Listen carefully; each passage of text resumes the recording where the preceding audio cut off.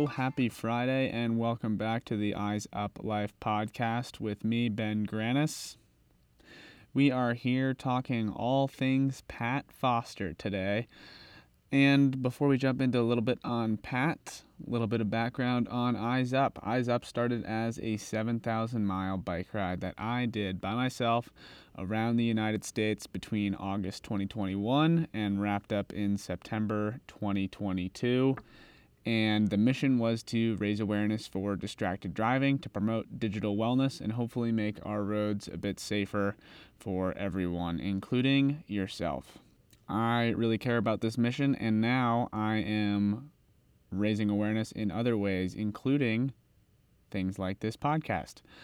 So after I finished the ride in September, I set out on a road trip this time to meet a bunch of athletes and affiliates like Pat Foster, of Maxxis Tires. And if you don't know Maxxis Tires, they make fabulous tire products for any wheeled vehicle.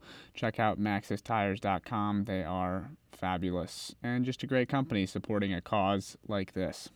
During this road trip, I got to meet 21 Maxxis-related folks, including Pat Foster. Just going to keep saying Pat Foster's name because he's a great guy.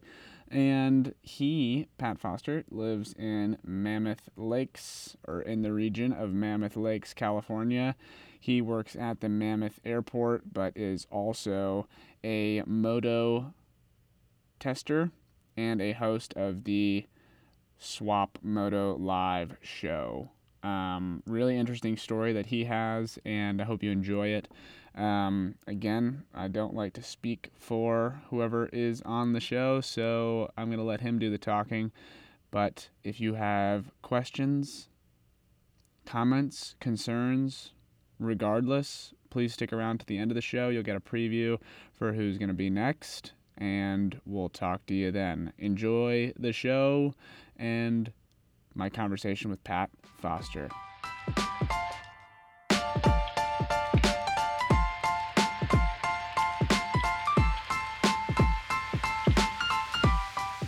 Yeah, my name's Pat Foster. I'm from Bishop, California. I've lived here my whole life. We're here in Mammoth, where I've worked the last 24 years, and on the motocross side, I work with SwapMotoLive. I'm the senior test rider, and very very fortunate to be able to do what I do. How did you get involved with Swap Moto and dirt bikes generally? Well, I raced Supercross professionally as a kid. I turned pro when I was 17, and raced Supercross in the Nationals for 4 or 5 years or so, and then kind of had a break where I wasn't really doing anything. I'd got my job here at the airport, and how I started working with Swap's a pretty funny story, actually, just kind of dumb luck. My best friend at the time worked for Swap Moto. Actually, it was Trans World Motocross back then. But he called me and goes, "Hey, Pat, come down and go riding with me. I'm testing some bikes at Paris." And Husqvarna had a big test set up. This was before the KTM buyout. And a bunch of guys had flown over from Italy for this test. They had like 7 bikes lined up. And I was just riding and hanging, and my buddy Ryan was going to do all the testing. And he got hurt on the first lap, broke his ankle or something. And so there's all these guys standing there going, well, now what? And so Ryan goes, "Hey, Pat, do you mind riding these bikes for me?" I'm like, "Yeah, man, I just thought I was at Disneyland. That would be amazing." So I rode all day and had a great time. And at the end of the day, he goes, "Hey, could you just give me some bullet points?" I don't think he had a lot of faith in me, right? Most motocross guys aren't so bright. And he goes, can you give me some bullet points on what you think about these bikes, and I'll put a story together." I go, "Well, how long of a story are you going to write?" Whatever he said, 3,000 words. I went, "Cool, yeah, I'll get you some bullet points." And I just went home and wrote the story. I've been reading dirt bike magazines my whole life. I love that stuff. So I just wrote it and sent it to him, and he loved it, and just put it in the magazine without touching it, which was a huge honor for me. I was stoked. And then he went to Don and said, "Hey, Pat can write. We should have him do this more." And that was it. I mean, it's just total luck. I just got an opportunity to go ride those bikes and ended up writing the story, and they liked it. And And so now Don and I have been working together 20 years, a lot of years at Transworld, and now SwapMotoLive, and just so fortunate to be able to do it. Right, I've got a regular job. I'm in the office a lot, but it just keeps me in the industry and going down pretty regularly and hanging with my buddies and go ride new bikes, and you get brand new gear every time you ride, and testing the latest and greatest. It's like a dream come true. So you raced pro for 4 or 5 years, you said? Yeah, I was kind of chasing the dream, trying to race Supercross and nationals, and it was tough. It was really hard. Coming from Bishop, there was nobody to ride with, nobody to practice with. Really hard to get better, and then trying to race Supercross was so gnarly because I ride desert sand tracks up here. We didn't have jumps, and back then there was no private Supercross tracks to go ride at. So you go show up to a Supercross and walk on the track, and you're looking at the face of a triple, and you can't see anything on the other side. Have no idea how hard to hit it. It's like, man, what do I do with this? It was it was it was difficult to learn, and uh, a lot of injuries, and back then Supercross tracks were always different. Nowadays they're pretty uniform. The triples are always the same size. The pitch is always about the same on the jumps, and that wasn't like that back then. And so we had a lot of guesswork, and I guessed wrong a lot. A lot of injuries. But yeah, I raced Supercross for about 4 years, and man, amazing life experiences. It was really cool. And then, so did you transition pretty immediately from like when you stopped racing Supercross into this job here at the airport?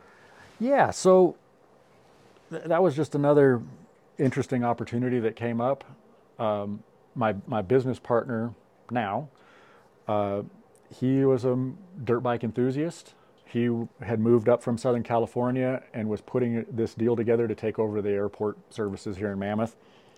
I was racing Supercross, and I just saw him at the practice track, and he'd come down and ride in between meetings and stuff, and he and I really hit it off. Just became good buddies, and really a successful, smart, the smartest guy I've ever met, and just so meticulous in the way he does everything. I was just super impressed with him, and he was impressed with me and my work ethic, and we became friends. And at the time, I had a ride with Suzuki, and things things didn't go as well as I'd hoped. I ended up losing my Suzuki ride, and I ended up coming up and talking to my partner here and saying, "Hey, I still want to race Supercross. These are the races that I want to do. These are my goals. Here's what I'm doing." And kind of put together a program. And he goes, "Yeah."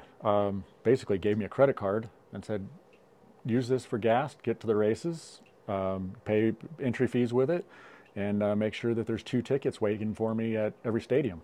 And so he'd fly to Seattle, Minneapolis, Dallas, Houston, and Phoenix, come watch me race.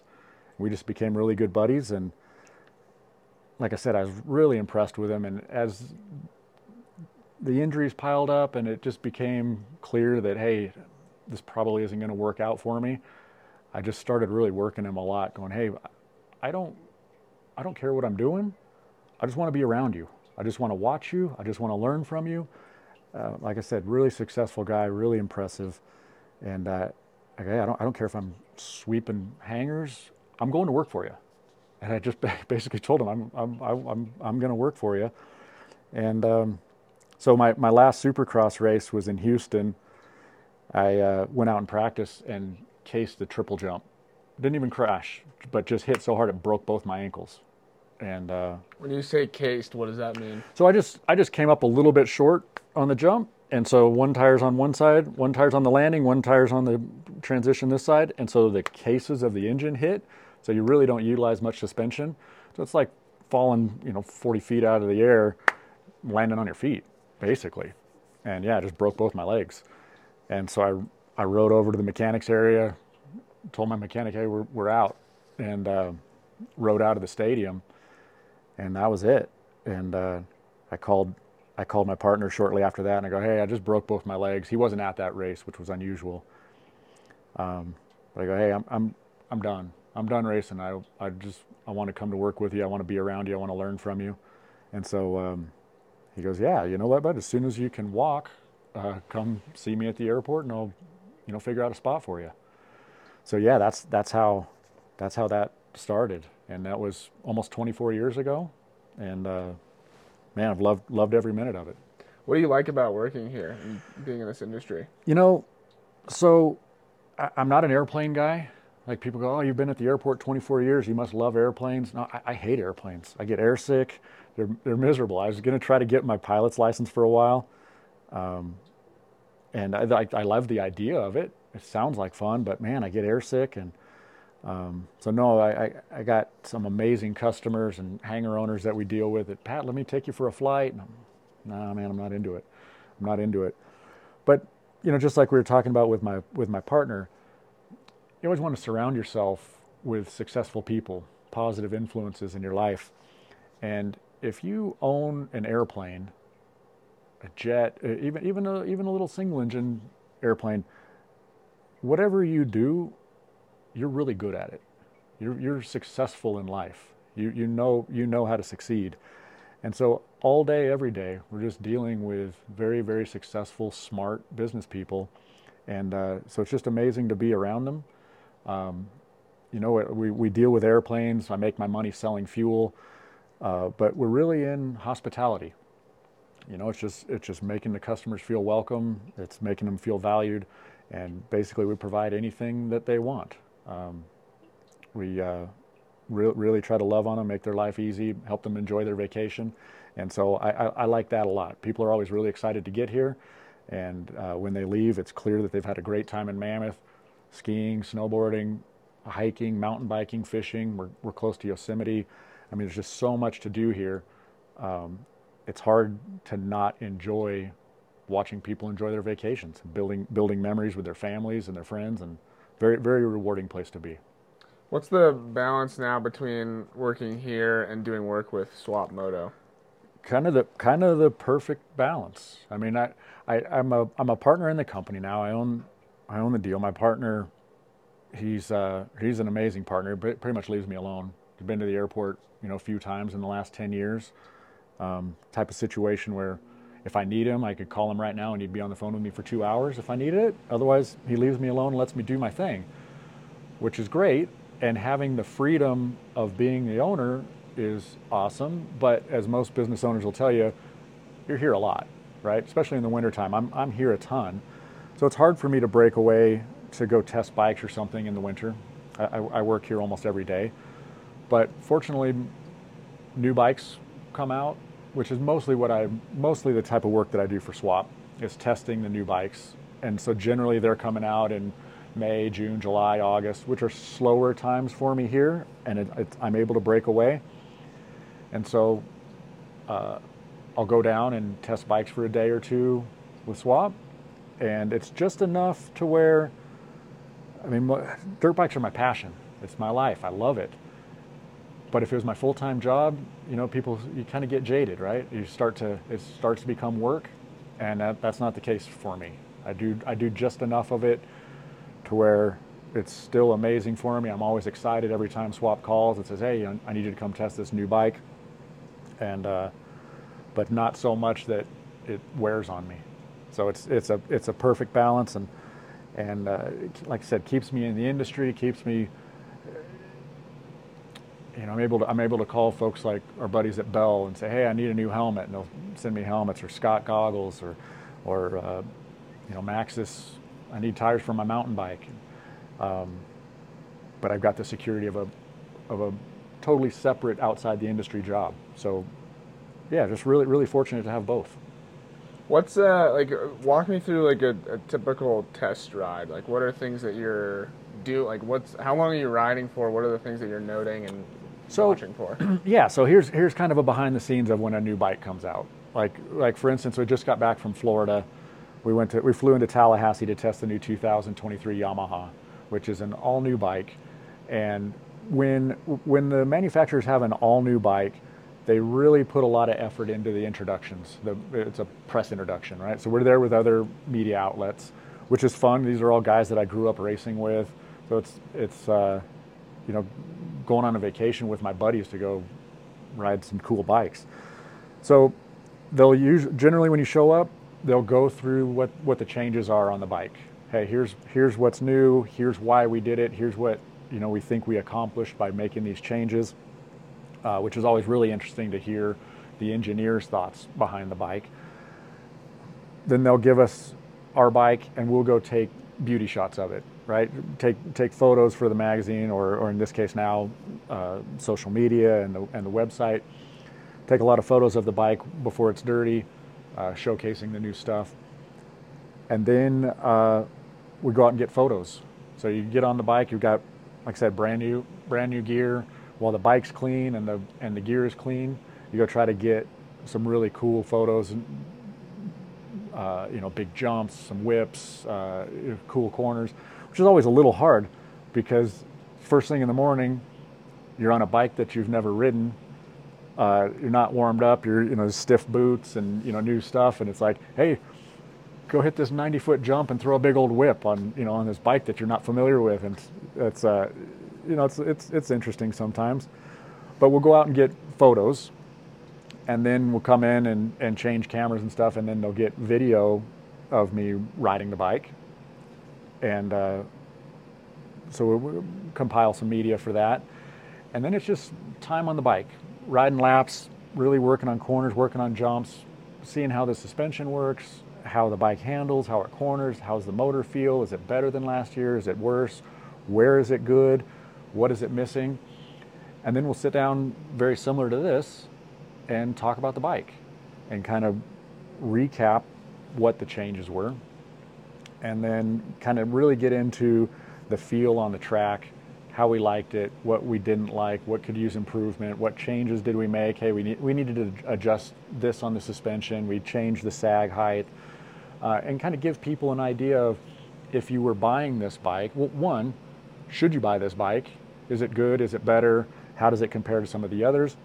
But also, if you do, these are some of the things that we think would help with your setup. And so that's kind of the day. And then when we had Trans World Motocross magazine, we'd go back and write a story about it. And then they also put together a video of clips of the bike, clips of us riding, clips of us talking about it. And so that's kind of how that process works. Once we've done that for all of the bikes, and like I said, we went back to Florida for this Yamaha because it's an all-new bike. But if the bike hasn't changed, they don't spend that much money and use that many resources to introduce a new bike. We'll go to Glen Helen.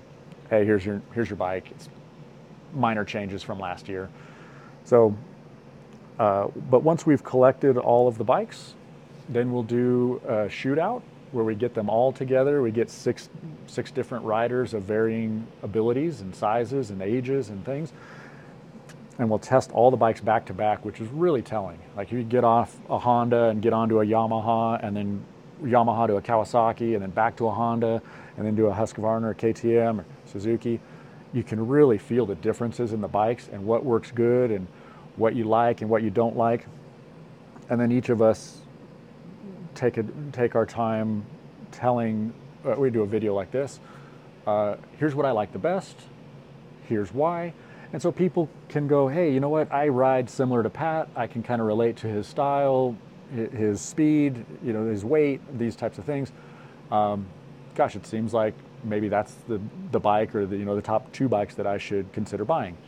And we might have a 60-year-old, 230-pound vet novice that kind of goes through what he liked and why, and people could go, oh, I kind of relate more to this guy, maybe this bike's better for me. So that's kind of a synopsis of what we do. With all of this and also your work here, what's your involvement with social media and kind of promoting the work that you're doing? So I tell Don all the time, hey, I need you to send me a lot of photos and I need you to send me clips, because I'm up here in Mammoth and Bishop. I'm not at Paris every week, and I'm not at Glen Helen every week, and I'm not seeing all the guys. So I need to post a lot here just to stay relevant in the industry, right? People don't see you for a few weeks or a month or 2 months, and like I said, in the wintertime, I don't get out to ride a lot. So I try to gather as much content as I can when I'm down riding and testing, because I post a lot so people don't forget about me. It's easy to get forgotten up here. What do you like? What's your experience with it? Do you enjoy that side of things? And also, what's your consumption side of social media? Well, you know what? I enjoy posting. I enjoy seeing my buddies' posts. Um, I there's definitely a line there that man, people are on their phones too much, right? It's a problem, and I tell my wife and my kids and my buddies all the time, I'm so glad that I grew up in the '90s when this wasn't really a thing. It's kind of a double-edged sword, because I think had I had social media been available, it would have been a lot easier for me to get sponsors and to get help being up here. I could have been in their eye a little bit more, and people could have been a little more aware of me. But it was great being outside and just riding bikes and riding dirt bikes, and not glued to your phone all the time. It's necessary in some ways. Like I said, it helps me stay relevant. But man, you can get sucked into it. It could eat up a lot of your time. Do you find that there are moments where it's eating up your time and you kind of come to and realize that, or not so much? Oh yeah, absolutely, absolutely. It's cold up here, and so I get up in the morning and I'm sitting there by the fire, and it's easy to get caught up in stories and stuff. I'm like, hey, you know what? I could be doing something else. I mean, it might be too cold outside right now to go pedal or go riding, but man, I could go to the gym. I could pick up a book. I could do something that's going to either help me when I go test bikes. I could be in better shape, or I can do some reading so I'm a little bit more prepared for my job here. A little bit more in tune. Yeah, it's definitely a problem. It's definitely a problem. And how, like, in those moments where you realize, like, oh, I could be doing something like that, what's keeping you on your phone? Like, what's pulling you in? I don't know. It's addictive, right? I'll just be scrolling through stories that have nothing to do with anything, but you're just kind of curious, right? Like, hey, what's the next one? Hey, what's the next one?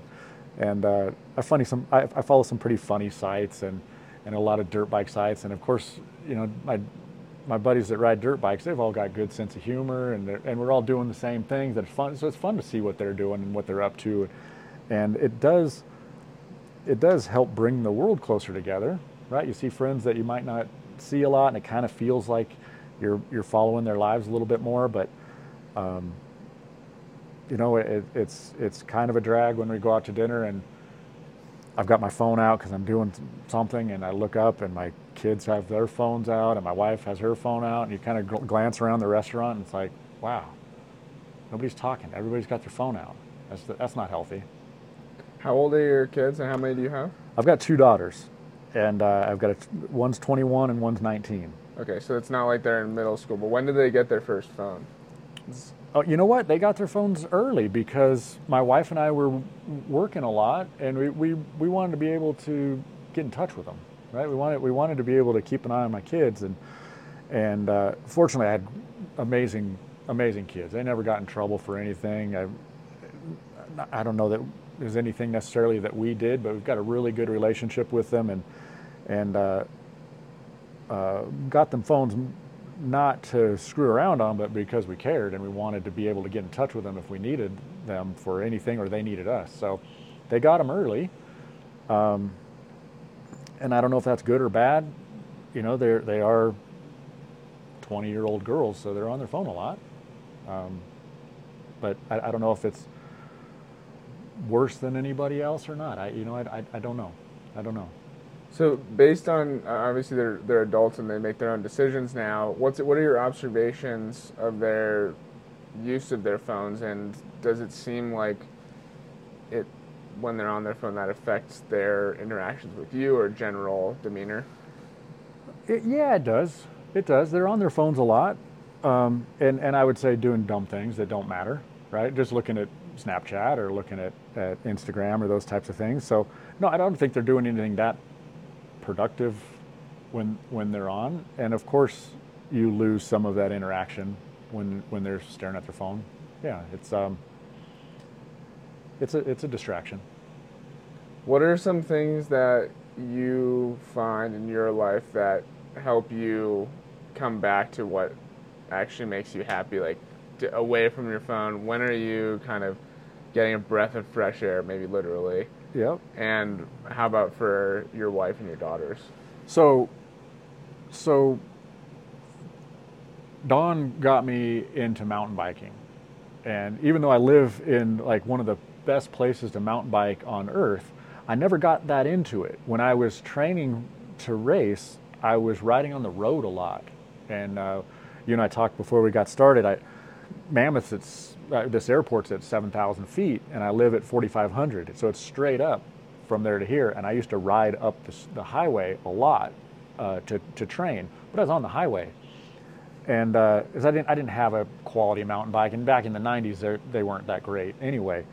So I'd ride some of the trails off and on, and it just wasn't that interesting to me. The bike was kind of a pile.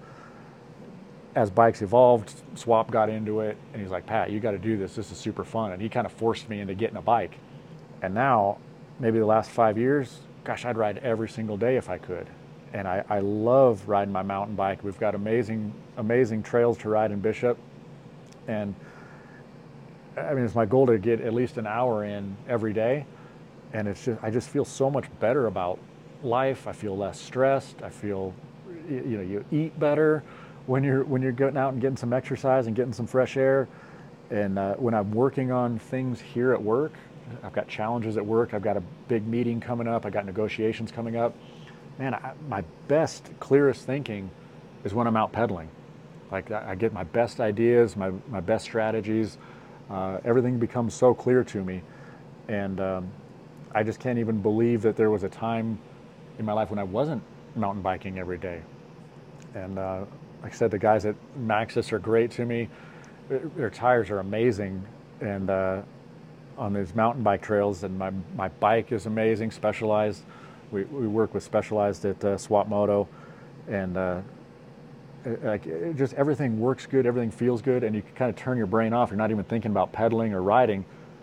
Just get lost in your thoughts. And I love that. I love that. And in fact, I got a Specialized Levo, a pedal assist bike for my wife so that she could come ride with me. Because frankly, if she's riding a regular bike and I'm riding a regular bike, we try to go ride together. Neither of us are having fun, right? It's a drag for both of us. But on the Levo, she can get out and ride with me, and we could both have a good time. And you could just see it in her attitude, in her demeanor, and how she's feeling about herself. You get out and pedal and get some fresh air and get some exercise. It's just good for the soul. Totally. Yeah. So, as a cyclist, I mean, it sounds like you do mostly ride on trails, but you've done some road riding. So, talk to me about distracted drivers and your experience with them. So, you know what? Growing up here in Bishop and Mammoth area, I didn't have any local dirt bike races. Local to me was Carson City or Fernley, and that's 3.5 hours, 4 hours to go race up there. But those were my local tracks. And I had a buddy that I grew up with named Freddie Weekers, who turned pro a couple of years after me. Really promising young man and really good rider. And he got killed by a distracted driver. Obviously, cell phones weren't prominent then, but you could be distracted by anything, right? Eating your fries from Jack in the Box or something. And I don't know exactly what the scenario was, but Freddie died at like 18, 19. Tragic deal. And we were a really close community up there. And yeah, that was devastating. And yeah, something that's on my mind. Like I said, when I was training a lot, I was riding the kind of a street-based mountain bike, but on the road. And semis would pass me way too close. And fortunately, I never had any too close of calls. But man, it's always on your mind. You can hear them coming. I'm like, man, I hope this person's paying attention. But more recently, I've got a couple Harleys that I ride, and riding from Bishop to Mammoth is a beautiful ride, and there's not a lot of traffic, but there's deer and there's things to be concerned about, and I'm constantly checking my mirrors and doing the thing, because you never know when, this 18-year-old girl's behind you and she's texting and can hit you. And both of my daughters have shown interest in riding, and hey, Dad, we'd like to get a bike of our own. And they've ridden street bikes, and they know they have their licenses.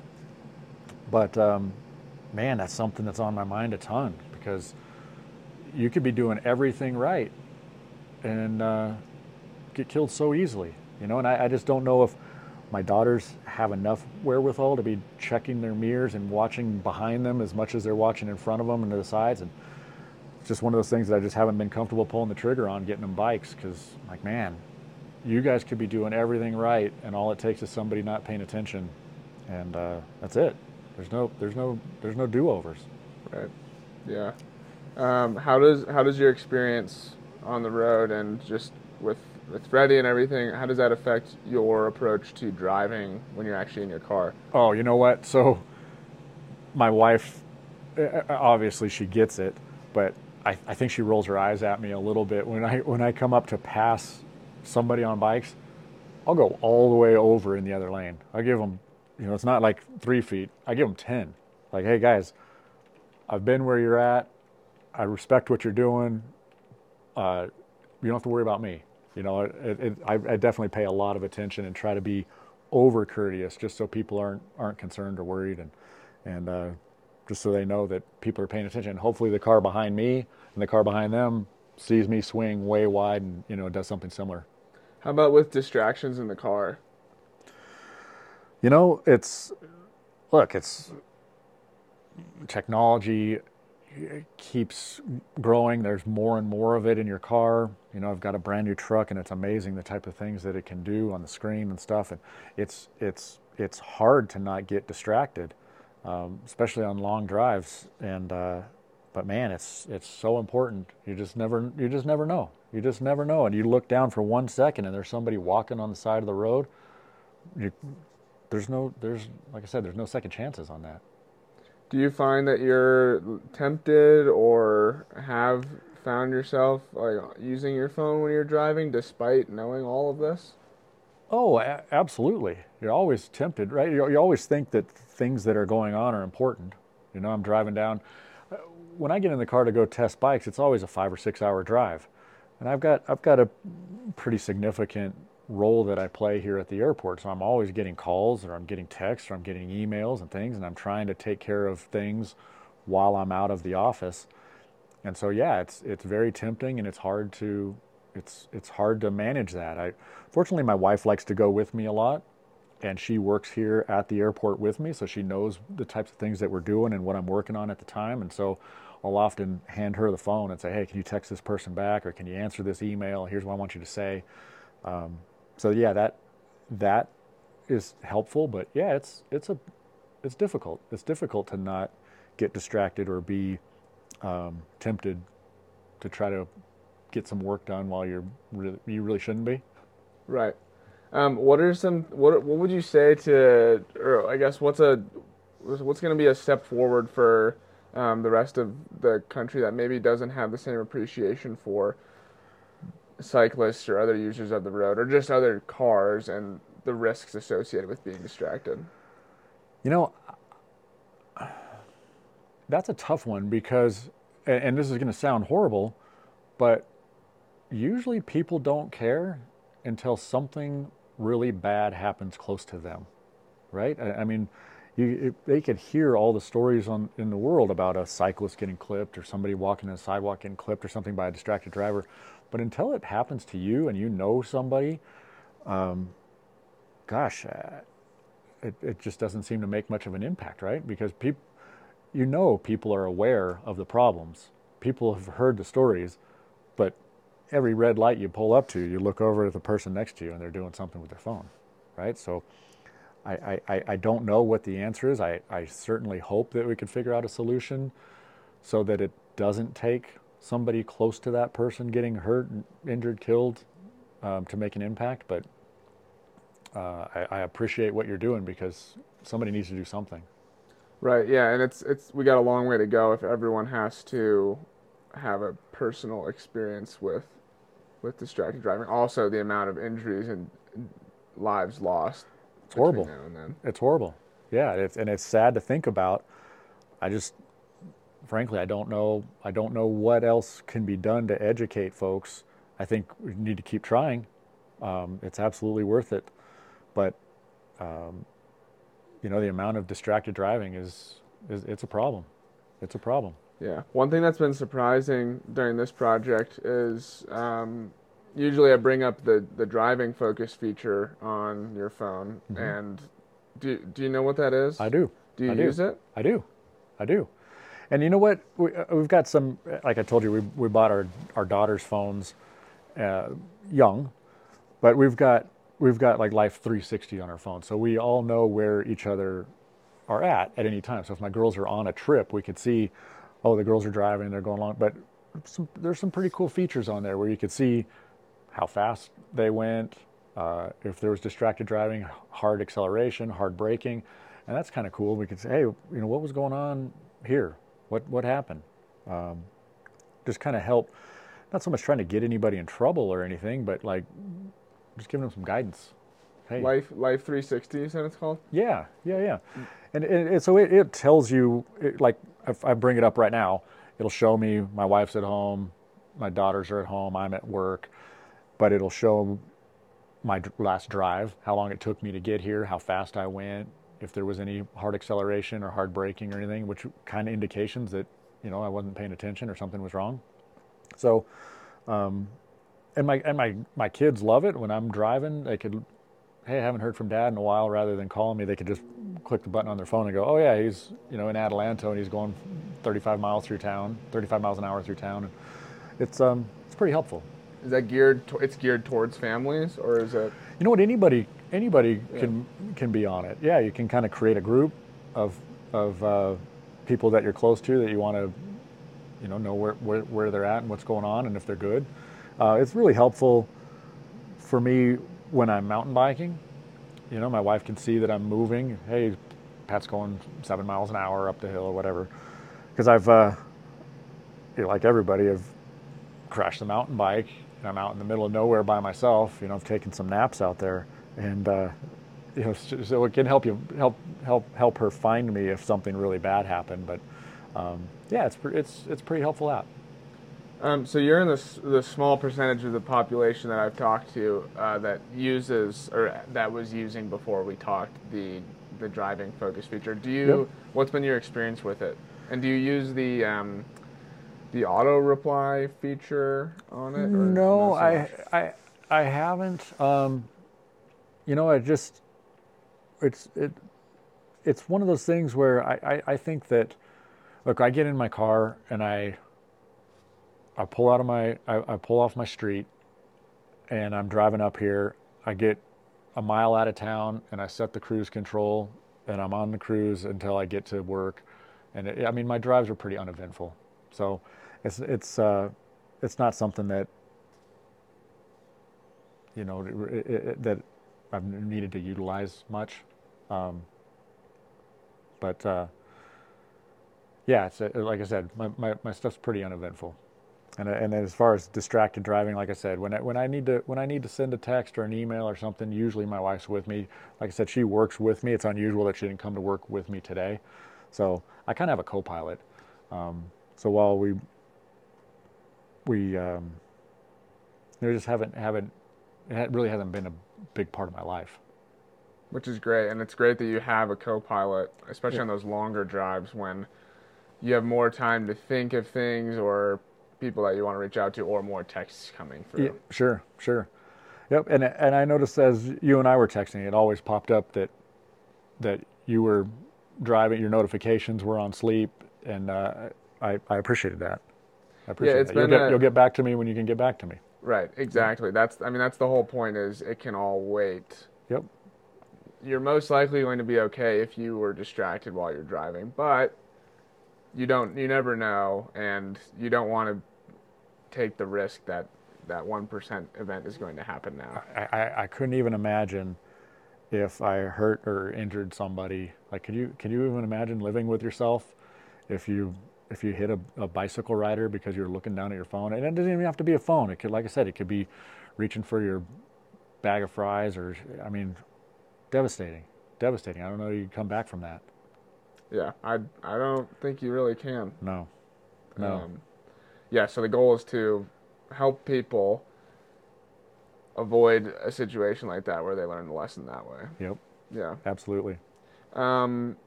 So, talk to me about we kind of talked about when you are most free from distractions. When are you happiest? Like, what are you doing? Oh, definitely riding a dirt bike or riding my mountain bike. You know what? Even my wife and kids have a bunch of dogs. I'm not really a dog guy, but we've got 4 dogs, and they're great. They're fine. But you know, I enjoy taking them out for walks, and we live really close to a canal, and I'd load the dogs up in the back of the truck and just going out and walking. And just, you know what, getting fresh air, getting a little exercise, and a little bit of quiet, and away from the phones, and away from the emails, and away from the work and the stuff. There's just nothing like getting a little exercise, getting some fresh air, and clearing your mind. Like, that's absolutely when I'm happiest.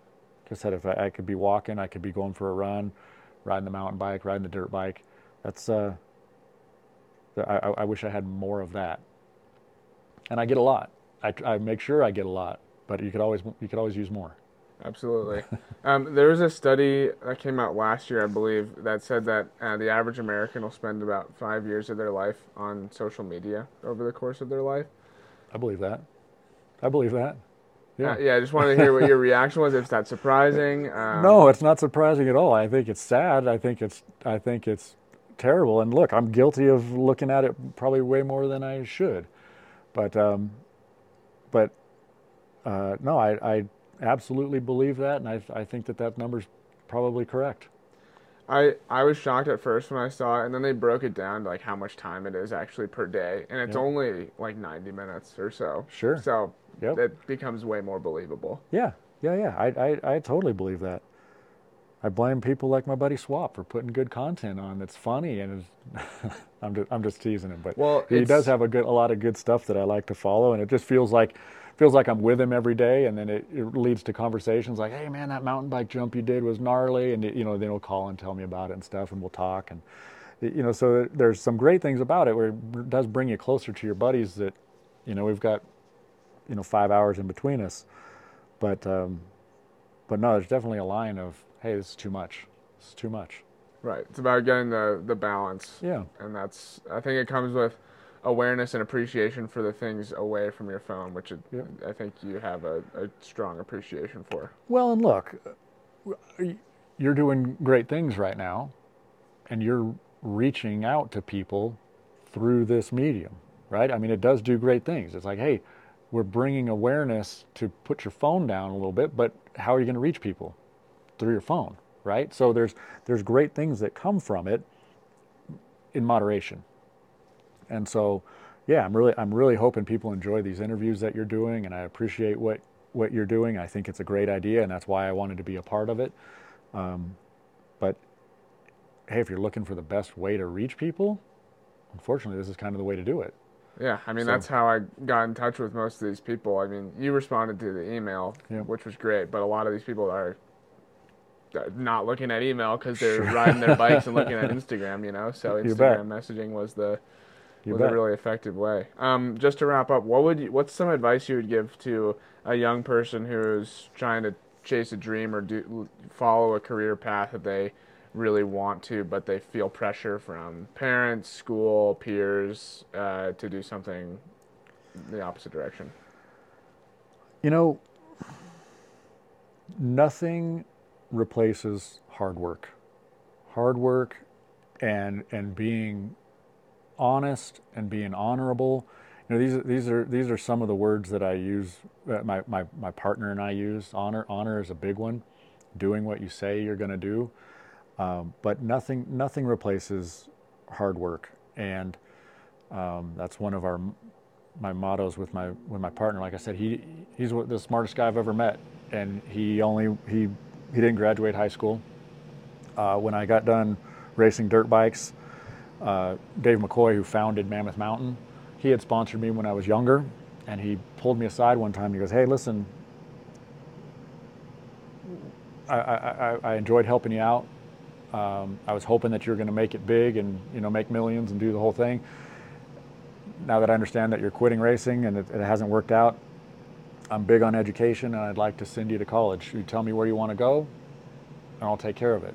It's like, wow, what an amazing opportunity, but it didn't appeal to me. It wasn't where I wanted. It wasn't where I was at, and I had this opportunity to work with my partner, and I went to him and I said, "Look, Dave just offered me this. What do you think?" And he's like, "Hey, that's an amazing offer, and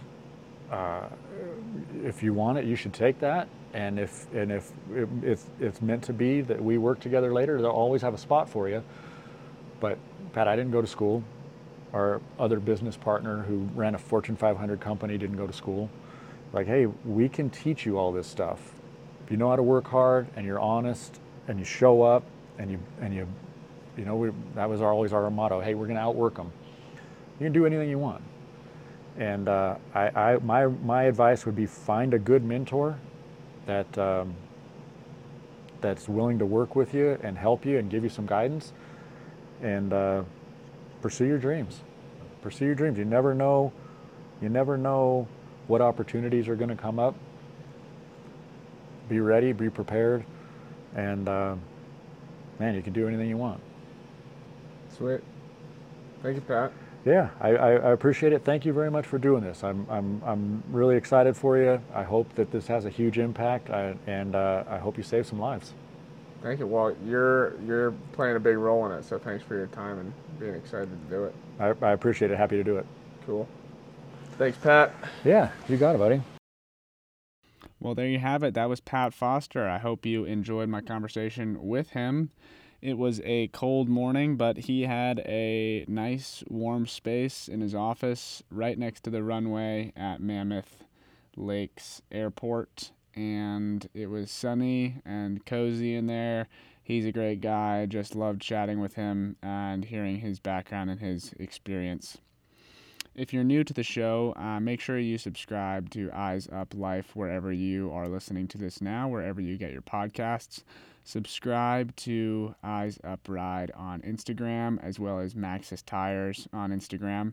Every 2 weeks, there's a new video with the person on this podcast. They come out 2 days before this comes out, and they're pretty interesting. They're short, sweet, beautifully produced, and hopefully informative for you. So go check that out. It's in my feed, Eyes Up Ride on Instagram, also on YouTube, Maxxis Tires. Check them out. And we still have 14 of these to go, or 13. I'm not sure where we're at right now. Stay tuned. In 2 weeks, we have Wyatt and Landon Brown, a father-son combo coming at us from Skeety, Oklahoma. It was a new place for me, new state for me, and a great time. So we'll see you next time. I appreciate you being here. Would love to hear your feedback, and we'll talk to you soon. Thank you. Bye-bye.